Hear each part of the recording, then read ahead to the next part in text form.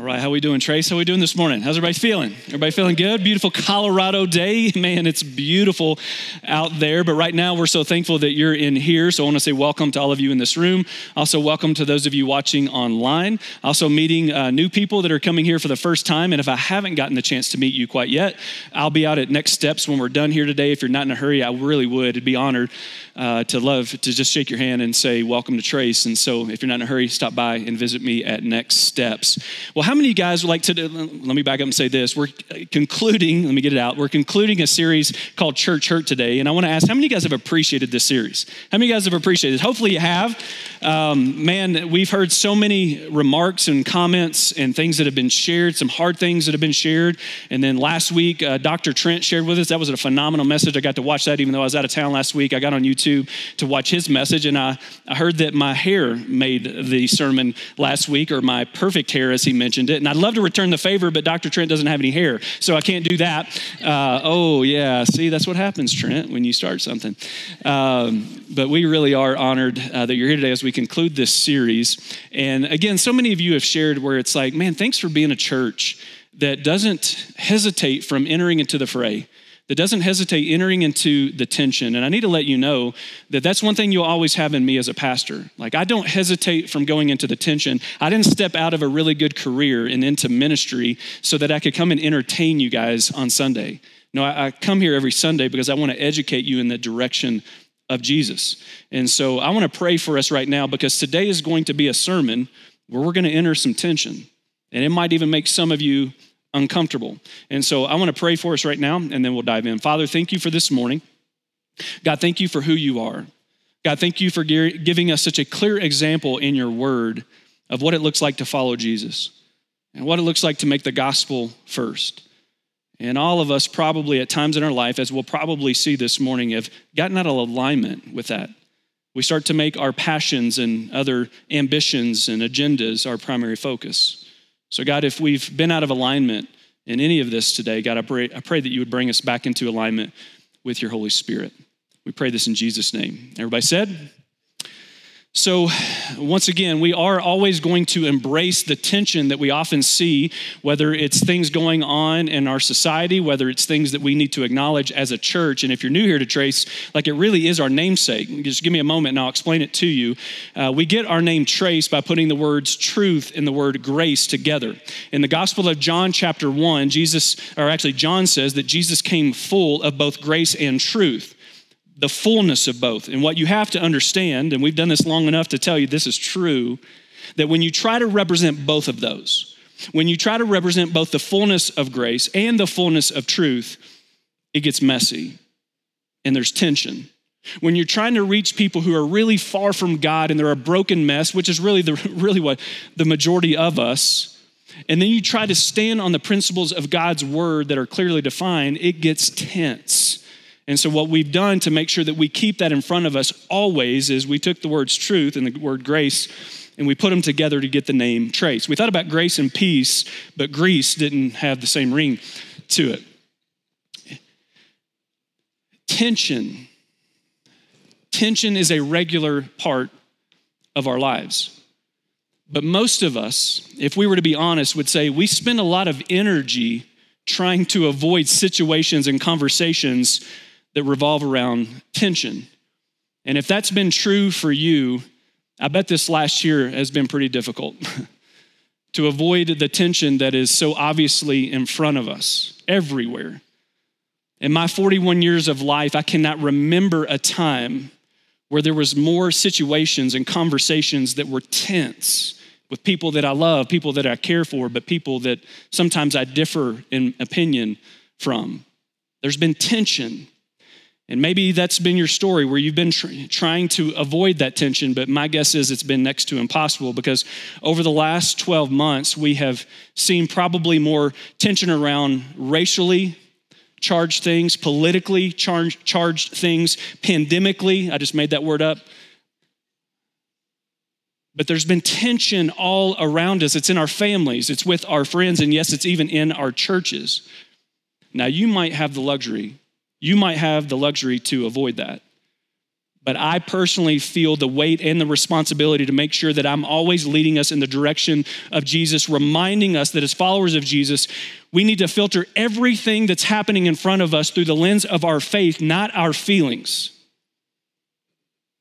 Friends, Jesus didn't come into this world so that you would feel better. He came into this world so that we could be better. Does anyone want to be better than what they're seeing happening around them right now throughout our world, throughout our nation, throughout our city? And what happens is this tension will begin to build for you if it's tethered to something that you're really passionate about, something that you're motivated, some kind of cause, some kind of agenda that you're very, very motivated about. And then you start to align yourself with other people that are motivated by the same things that matter to you. And then we kind of get these little tribes. And these tribes, they have a platform. And sometimes what happens is our greatest efforts and passions are devoted to these platforms. But if our greatest passion and our highest platform is devoted to anything other than the gospel of Jesus, we will only add to the chaos around us. Can I say it again? If our greatest passions and our highest platform is devoted to anything other than the gospel of Jesus, we will only add to the chaos around us. And so if you'll give me a moment, what I want to attempt to do for the rest of our time together is I want to bring us back into alignment. I want to bring us back into alignment with God's gospel being the center focus of our life and of our faith and of our greatest passions. And I want you to stay with me until the end, because if you don't, you will likely come away with the wrong conclusion. So let me start here. As followers of Jesus, racial injustice, it's not our platform. Honoring police, it's not our platform. Empowering women in ministry or empowering women at all is not our platform. Abortion, it's not our platform. Serving the poor, it's not our platform. The gospel is our platform. Can I get an amen this morning? And if anything other than the gospel is getting the best of your passions, it is no longer a platform, it is an idol. Take a picture of that. Stay with me. But since the gospel of Jesus is our platform, then we should naturally serve the poor in our community. We should naturally champion the life from people in the womb to the tomb. We should elevate and empower all women to use their God-given gifts. We should honor the police and other civil servants who protect us even when we're not in support of them, which is a travesty. We should fight against listen to me, if the gospel is our main platform, we should fight against any racial injustice or any notes or hints of racism anywhere, because it's challenging the very notion that we're all made in the image of God. And if I'm scared, or if you're scared to speak up against racial injustice because you fear that then people will think I'll hate cops, the enemy wins. And if I'm scared, or you're scared to speak up about our support for the police, because if we do, that means we don't care about racial injustice, the enemy wins. And if I, as a spiritual leader, stay silent for fear of making some people upset or uncomfortable this morning, the enemy wins. And if you're dismissive of any part of this conversation, the enemy wins. I did not get into ministry so that I could step aside and allow passively the enemy to take ground, and he is taking ground right now in this area. And so I want to do a couple things. In the last service, I did this a little bit differently, and I asked people to stand up. This time, I'm not going to ask you to stand up, but I want to call out a few groups of people. And when I say call out, I want to honor you. If your skin color is any different than mine, if your ethnicity is anything different than American, I want to let you know that we see you.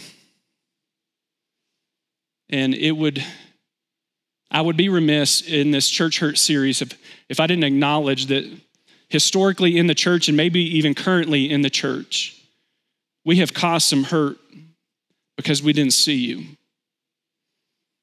And we didn't listen. If you're black, brown, Asian, of any other ethnicity, if we maybe spoke up and shared our opinion before we took the time to sit down and listen,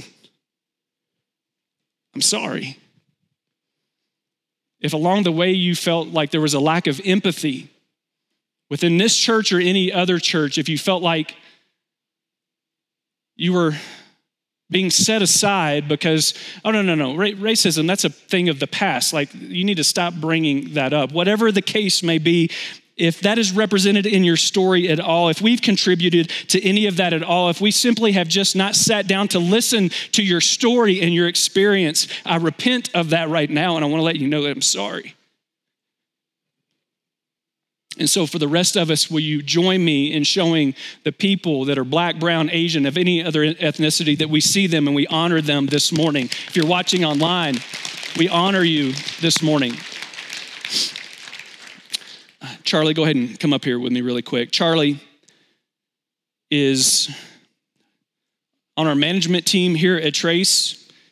He's a police officer here in our city. He oversees our response team every single week, which keeps you safe and me safe and your kids safe. And he has a group of incredible people, many who are police officers, who actually walk around and make sure that everybody that comes to Trace any given Sunday is safe. If you want to go ahead and clap, you can.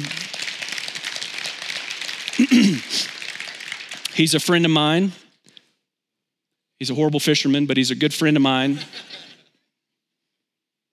And I said this last time, and Charlie, I really hope you know how much I mean this. And for those of you, and I'm going to go ahead, we've got a few police officers here with us. If you're in law enforcement, will you stand up, no matter what branch of law enforcement? If you'll stand up, I want to let you know. You can clap. You're clapping too soon. We're going to clap here in a minute. If throughout this last year, and I can't imagine what it's been like to be a police officer, but throughout this last year, if our lack of speaking up and letting you know how much we honor you, if our lack of empathizing, if our lack of prayer has caused any of you any hurt, I repent of that and I apologize, and we are committed in both regards to do better. And so now will you help me in honoring our police officers that not only are here in our city, around the nation. Thanks, brother. Jesus said, I am the way, I am the truth, and I am the life. No one comes to the Father through me. Jesus is the way. Jesus is the way. And as Christ followers, he's our way. And listen to me, it's a much better way. Jesus not only came to give us eternal life, don't miss it, he came to make us better at life. And following Jesus oftentimes does not afford us the opportunity to choose a side. And if we're following Jesus, you will actually follow him, not all the time, but a lot of times you will follow him in what I call the messy middle. And as someone who is committed to a better way, I want you to know that I will always stand with those who are fighting against racism. And as someone who is committed to a better way, I will always stand with our law enforcement and other city officials that are protecting us, oftentimes without even our support, which is a travesty. Now, let me be clear. Do I take up either platform in solidarity as my own? No. Do I see flaws in both platforms? 100%. I've had disagreements with friends of mine who are pastors and also Black. And throughout this year, I've been on a journey just listening to them. And at times, I've seen them and I've watched them and I've observed them say things in such a way that did not represent the kingdom of God, and I've challenged them on it. Throughout this year, I've had many conversations with police officers, some who completely disregarded that racism is even a problem anymore. And I got in their face and I said, you're not listening. And I challenged them on it. You see, if we want to follow Jesus, we don't have the luxury of choosing sides. And if we want to follow Jesus, I promise you, most of the time, he will lead us to a messy middle. But that's where the tension is. That's why we try to avoid it. We feel so much safer if we just jump into a tribe, because if we jump into a tribe, now we've got people that got our back. And so we jump into these tribes in complete solidarity, even dismissing things that we probably even don't agree with. Thus, listen to me, thus the polarization that is plaguing our nation. Because when we jump in one tribe, you know what that means? It means you're in complete opposition oftentimes to another tribe. Thus the polarization that is plaguing our nation. No one wants to be in the messy middle. But if you're committed to a better way, the Jesus way, oftentimes that's where he's going to lead you. One of the most demonic demonstrations that I see happening in our country right now is that if we support one thing or if we speak up for one thing, that means we're automatically against the other, even labeled as anti the other.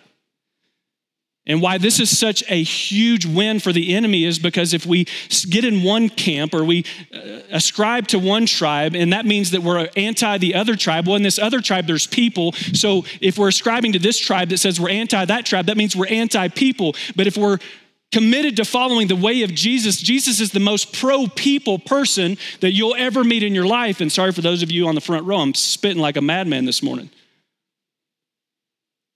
You'll never meet anybody that's more pro-people than Jesus. And so this notion, this idea that by being in one camp, we're going to be anti another camp, which includes people, is not the way of Jesus. And we have to be committed to being better. Because this kind of dichotomous thinking is of the devil. It's driving wedges between families, between races, and between Christians. And I want to let you know, as your pastor, I'm not anti anyone. I'm pro people.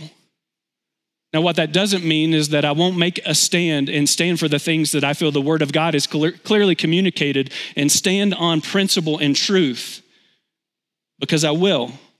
But when did standing on principle and truth mean that I'm anti another person?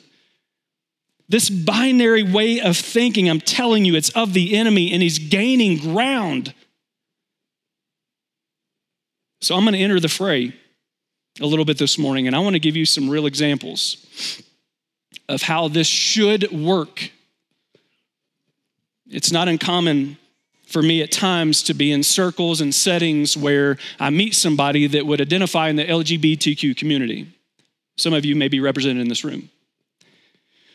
And once they find out that I'm a pastor, at times, not all the times, but at times it's happened where it's like, oh, you're a pastor, so you must be anti-people like me. You must hate people like me. And I want to look at them, and I have. And maybe when I say them, it's you. And I want you to be able to look at them and say, can I stand on my convictions and also still love and honor you as a person? Because I can do that. But you're also going to have to let me do that. I want to be able to sit down, and I have, with women who have had abortions. And instead of demonizing them for maybe one of the hardest decisions they've ever made, still stand on my convictions that I'm pro-life from the womb to the tomb, but let them know that I care about their story. And that was probably one of the hardest things that they ever done. And I'd like to hear how that would impact them and how I can maybe lead them to a place of healing. I want to be able to sit down, and I have, with Muslims who obviously believe something completely different than I do, and maybe let them know up front, like, hey, I think you're wrong, but I don't want to be your enemy. And so I'd love to hear how your faith journey has shaped your life. I still may want to tell you about Jesus at the end of it. Can we do that? Yes, we can. I want to be able to allow Patriot fans to come here without feeling persecuted. No, I don't. We need one of those calendars, like in the workplace, that says, you've had 25 days since your last accident. It's been 15 days since Aaron last mentioned something about Patriots. Since when did speaking up for one thing mean that I have to disparage another? Since when did me standing up for one thing mean that I'm anti another? This binary approach to the issues of our day, guys, has created a complete disregard of dignity for one another, and it is poison to the peace that we should be trying to keep with one another, even in our disagreements. Trace, I really do believe, and I don't use this kind of language often, I really do believe that this is demonic. It's of our enemy, and he's gaining ground, but we can be better. We can be better. In John's gospel, Jesus has this famous encounter with a Samaritan woman at a well. And he lets her know that he knows what's happening in her life. You see, she's sleeping with a lot of men who aren't her husband. And he lets her know, and he uses this well and this water as a metaphor to kind of represent something new to her life. And he says, listen, if you want to keep drinking from that source, it's gonna leave you thirsty. It's gonna leave you empty. It's gonna leave you going down a path that really leads to nowhere. But I have a different source. In verse 13, he says this. He says, everyone who drinks this water, and he's pointing to the water that she's drinking, the decisions that she's making, the platforms that she's maybe speaking from, her own desires and opinions and passions that she's following. Everyone who drinks this water, he says, will be thirsty again, but whoever drinks the water that I give, whoever drinks the water that I give them will never thirst. Instead, the water I give them will become in them a spring of water welling up to eternal life. Jesus is letting us know here that there is a better way, and that if we'll choose it, there's a different source for life that we can tap into on a daily basis that not only leads to eternal life, but leads us to a better way of life. So let me ask you a question. I want you to ask yourself a question. What source are you drinking from on a daily basis? What source are you drinking from? Are you drinking from Fox News or CNN or a certain Facebook or Instagram personality that you follow? Is it the Republican Party or the Democratic Party? Is it your friends? Is it a tribe that you ascribe to? Is it your family? Are those the sources in which you drink that ultimately tell you how you're supposed to think? Is that your source? Or do you drink from the source who breathed all creation into existence? Paul said when he wrote to the Colossian church in chapter 2, he said, my goal is that they may be encouraged in heart and united in love so that, everybody say, so that. Okay, I'm gonna read it again. Next time I wanna hear it a lot louder. My goal is that they may be encouraged in heart and united in love. They may have the full riches of complete understanding, in order that they may know the mystery of God, namely Jesus Christ, stay with me, in whom are hidden all the treasures of wisdom and knowledge, which sounds like a more credible source to drink from to you.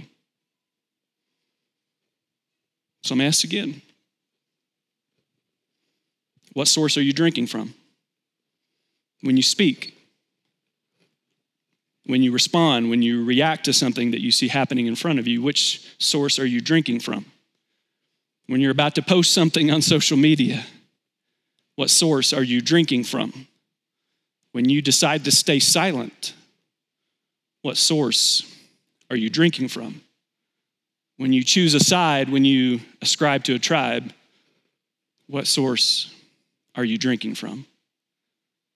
You see, Jesus, when he came into this world, yes, he came to bring us eternal life, but he also came to bring us a better way of life. And depending on the source that we drink from, we can make the world around us. We can't change the world, but we can change the world around us. But if we choose the wrong source, then we will only add to the hurt that Jesus came into this world to heal. Let me pray for us. Father, I'm probably speaking for everyone to some extent when I say we're out of alignment. I'm probably speaking for everyone when I say we have stopped allowing the gospel to be our primary platform. We stopped allowing our faith to be the primary filter in which we see everything that is unfolding in front of us. So God, I pray today you would bring us back into alignment. And Father, I believe that begins with repentance. And so as we enter into this time of response, God, I pray that you would show us clearly what we need to repent from and what we need to turn to, the source of living water. I pray this in Christ's name. Amen.